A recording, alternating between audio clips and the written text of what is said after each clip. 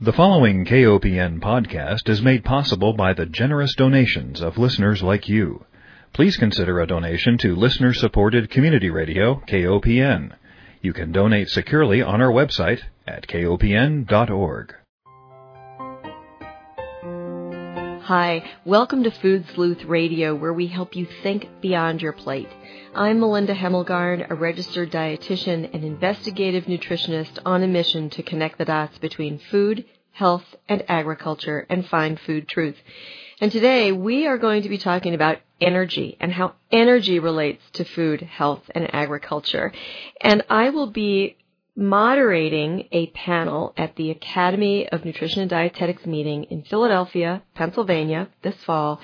And in so doing, I discovered Dr. Jill Kreisky.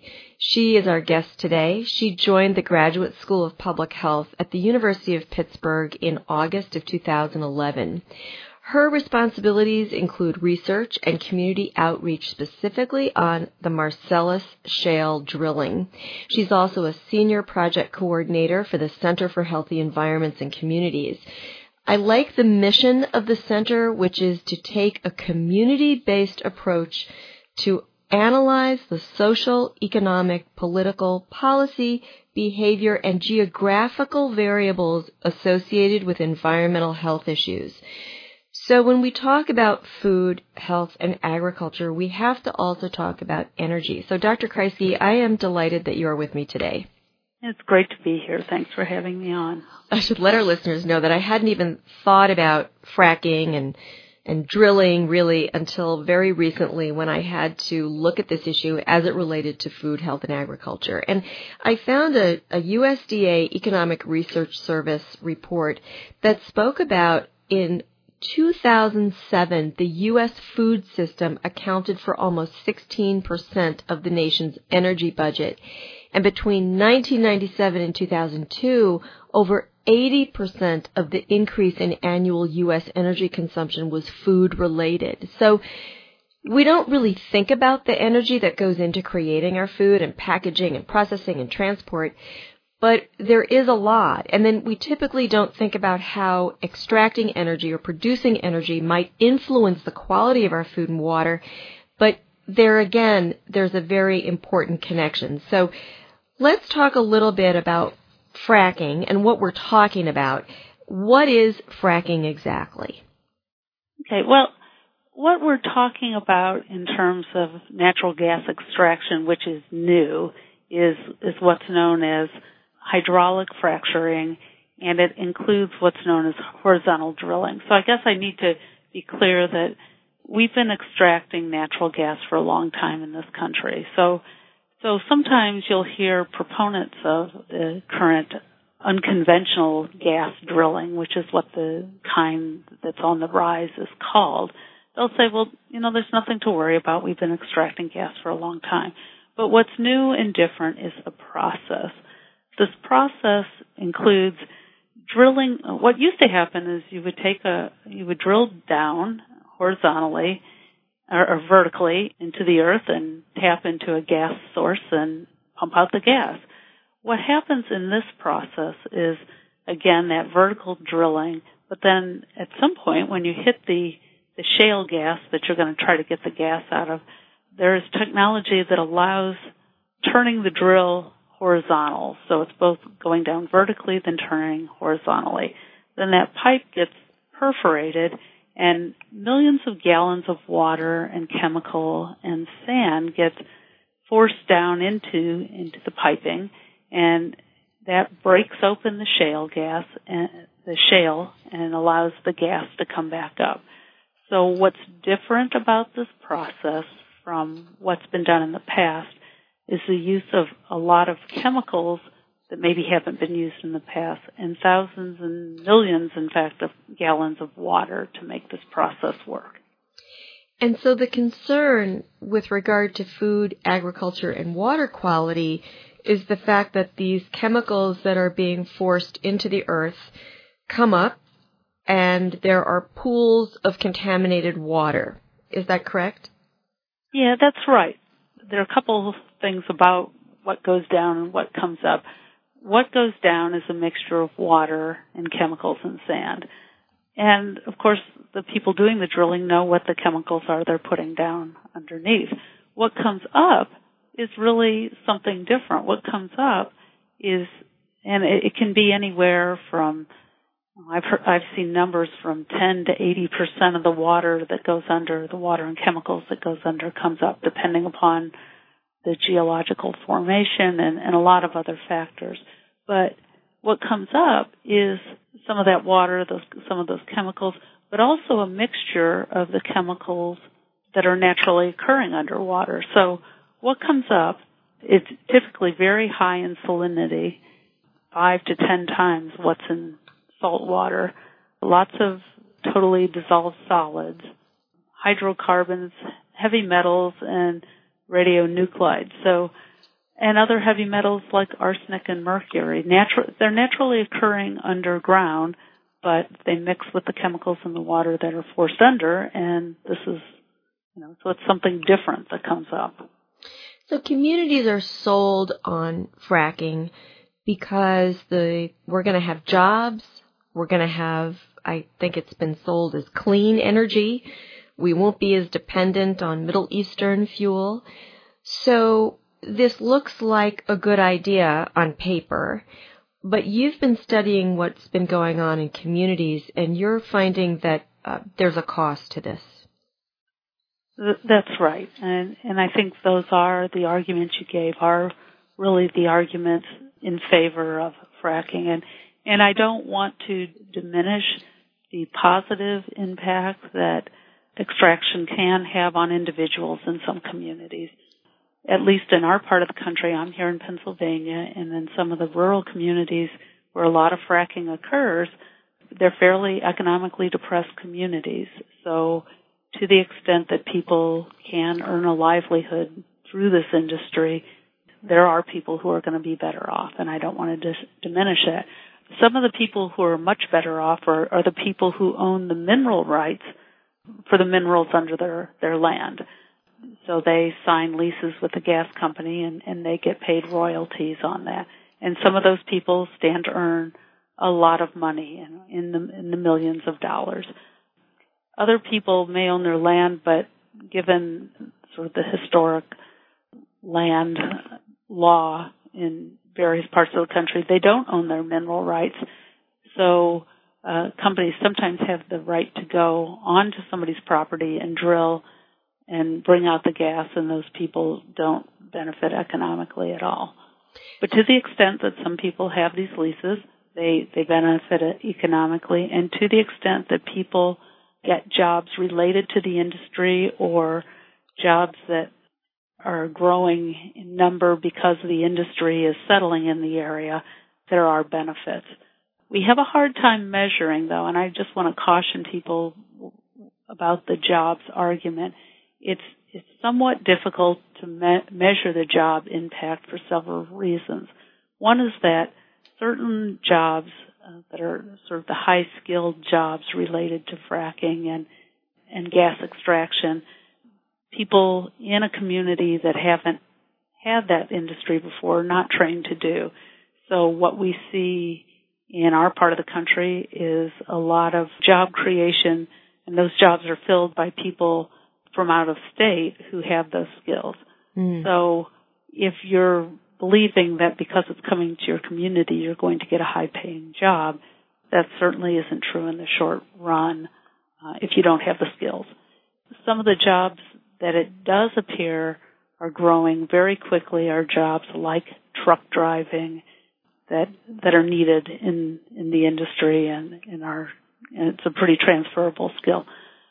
But also the bulk of the jobs associated with fracking come at the stage of drilling and establishing the wells. Once you've got a well up and pumping, it doesn't take a whole lot of people. So even if you were to enter this industry, and in the drilling phase of the industry, you would probably do this with the understanding that you'd be moving around quite a bit, because that phase lasts maybe 6 or 8 weeks at any one well pad. So that's the jobs issue. But I would like to say that there are a lot of impacts that are not expected. When you drill a well and you go through this fracking process that I talked about, that takes a lot of water. It takes millions of gallons of water and a lot of chemicals and, of course, the construction equipment to build the well. And that requires a lot of trucks. There are estimates that it takes between 1,000 and 2,000 truck trips to drill just one well. So imagine living in a rural community and suddenly, a dozen wells are being drilled in your local area. 2,000 truck trips for a dozen wells, that's thousands of diesel truck trips through your neighborhood or through your community.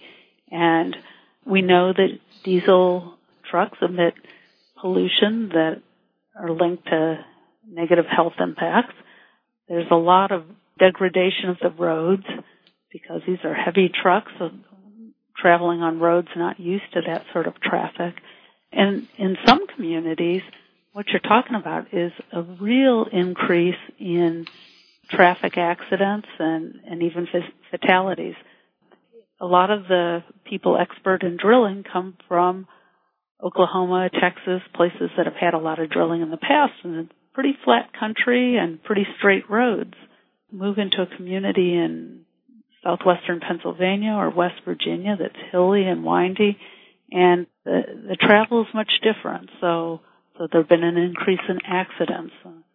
Even heard of cases where companies have been persuaded to hire a lead vehicle to drive in front of school buses so that the school buses won't have a head-on crash with the trucks that are coming into the community for the process of fracking. And I'm assuming that the communities are then responsible for picking up the tab for road improvement and repairs, and then the healthcare providers in the community are then overloaded by the kinds of ill effects that result from this influx of kind of dirty work, really. Well, that's right. And now there have been some instances, and I can't really tell you how many, but where companies will actually agree to do some road repair knowing what they've done. Yeah. And, states have regulations where trucks have to be licensed to drive in particular areas or at particular weights, but they're just not sufficient right now for what's happening. The industry is developing faster than the regulations to cover them.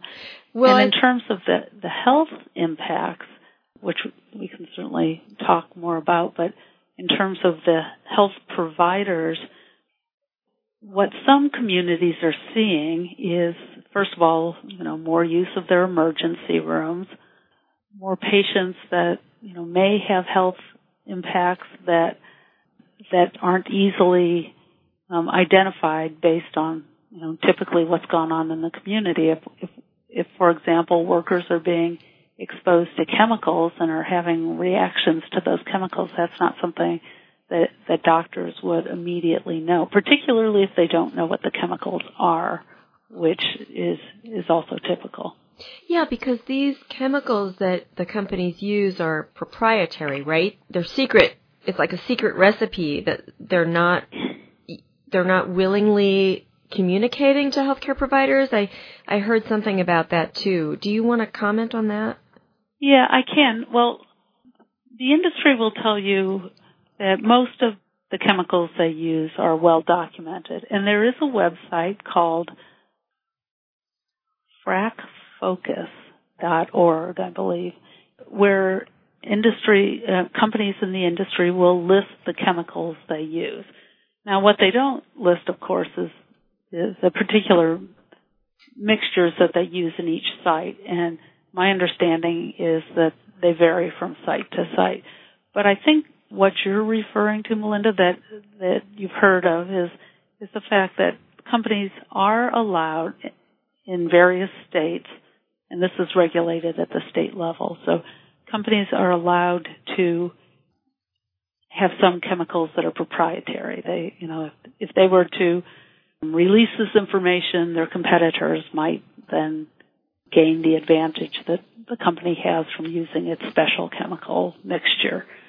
But the problem is that those are the chemicals that they are not required to disclose. And if a person's getting sick and a doctor is trying to treat them, then how does that doctor go about finding out what the issue is? So I can give you a concern that we have here in Pennsylvania based on what our law is.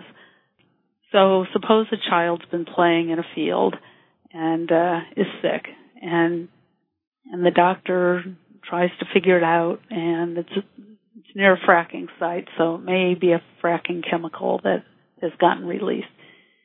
That doctor can go to the company, in the way our law is written, write a request with the agreement that they're only going to use the information about that proprietary chemical to treat that patient. And they can get that information and treat the patient. But if that's some child playing in a field,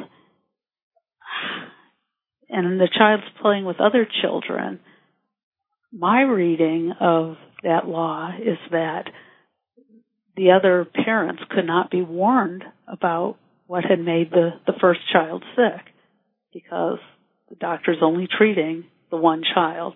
So that's a concern that many of us in the community have, that healthcare providers have a professional obligation to be sure that people are safe.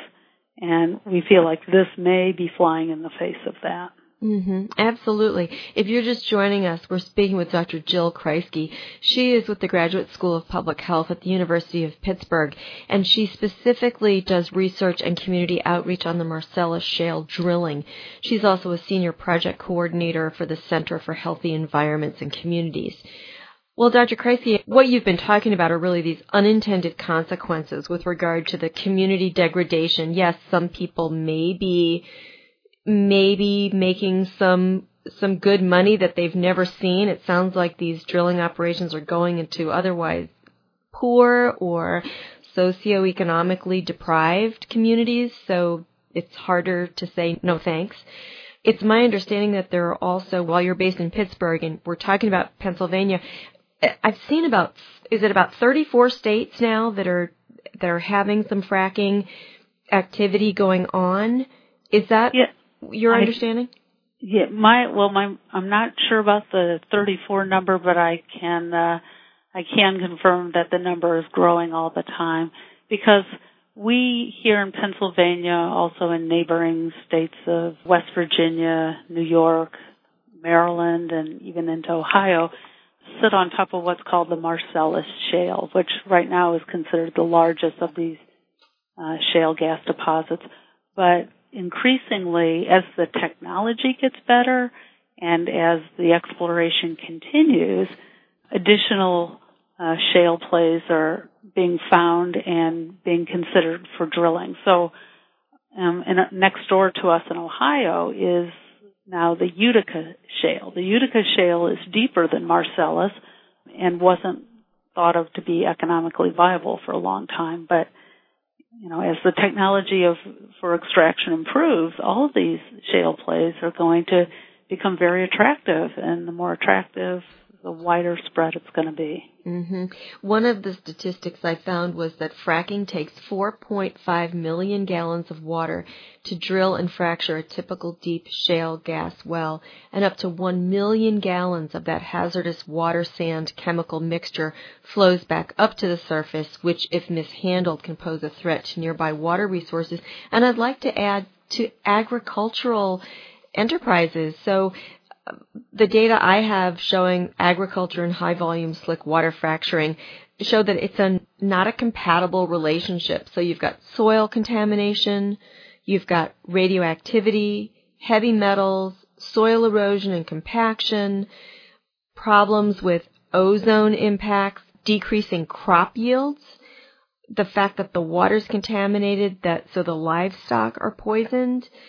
Many, many issues that we really haven't folded into the full equation of what is the cost. Yes, some people may be making good money, but what are the total costs to society in terms of community health and wellness? Right. And we have been seeing increasingly reports of farmers, especially related to the livestock issue, livestock and pets, because, these are, they're closer to the ground, right? They walk on 4 feet.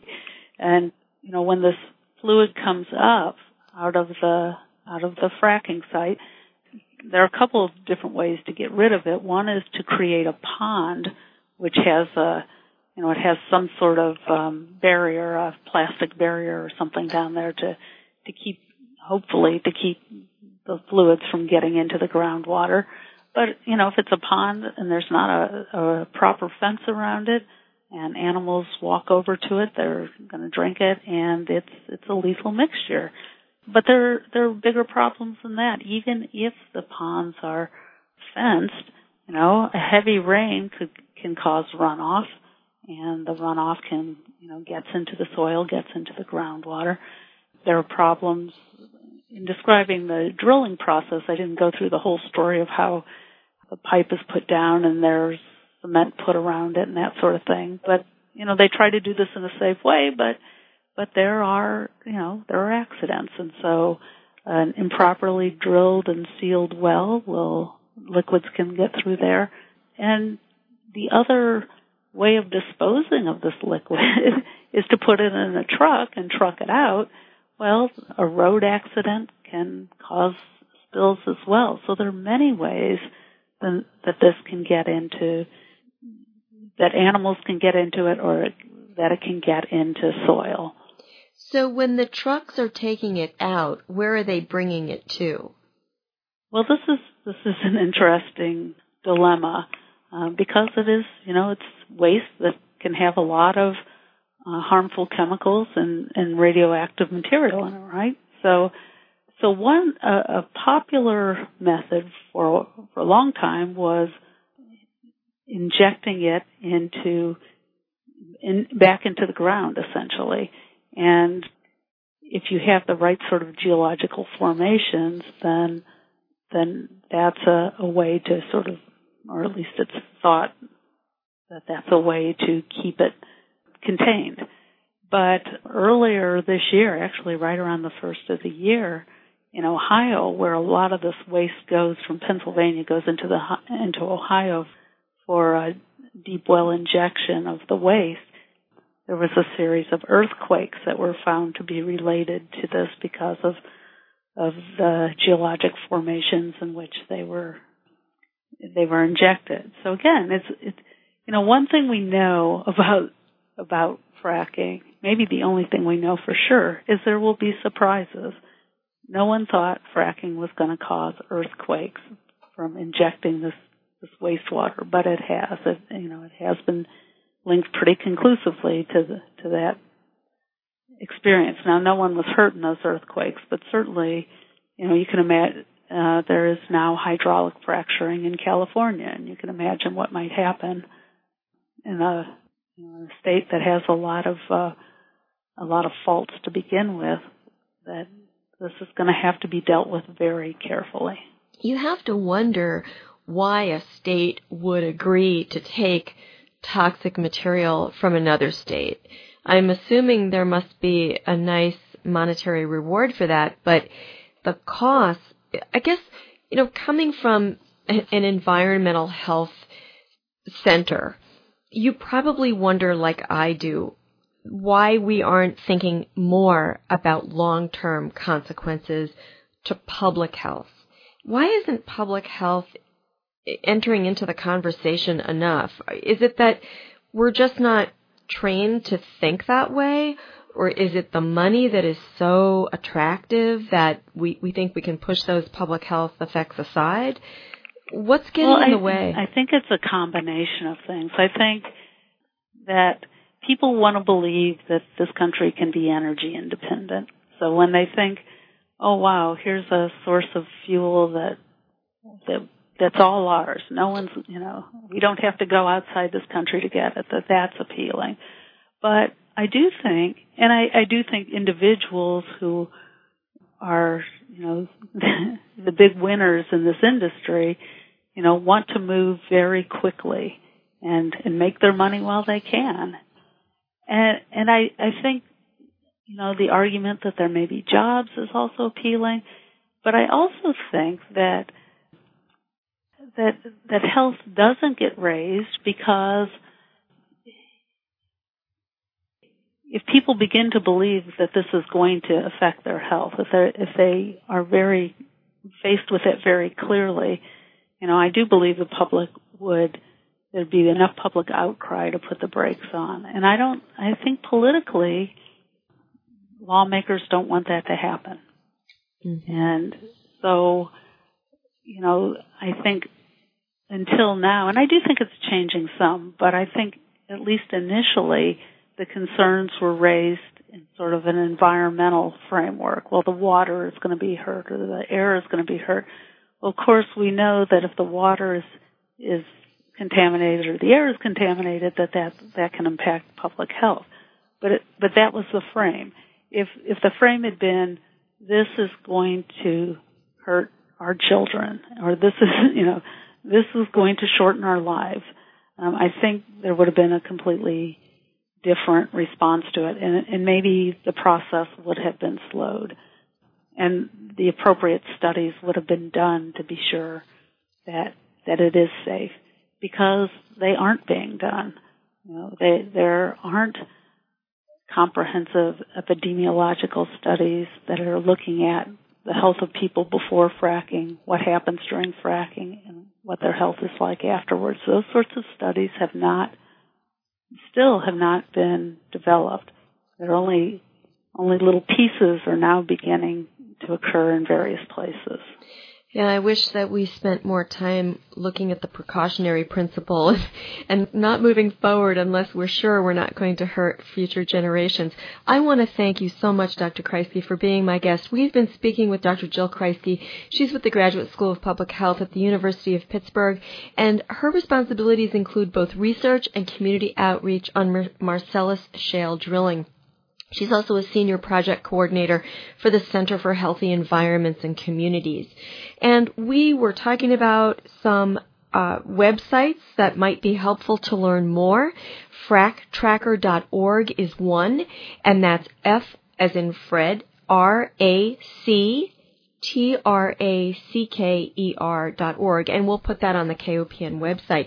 I want to thank you so much for being my guest. I want to thank my listeners for joining me, and I want to remind everyone that Food Sleuth Radio is produced by Dan Hemmelgarn at KOPN Studios in beautiful downtown Columbia, Missouri. Dr. Kreisky, thank you so much for sharing what's going on in your state and for giving us reason to be concerned and stay vigilant. Well, it's been a pleasure. Thanks very much.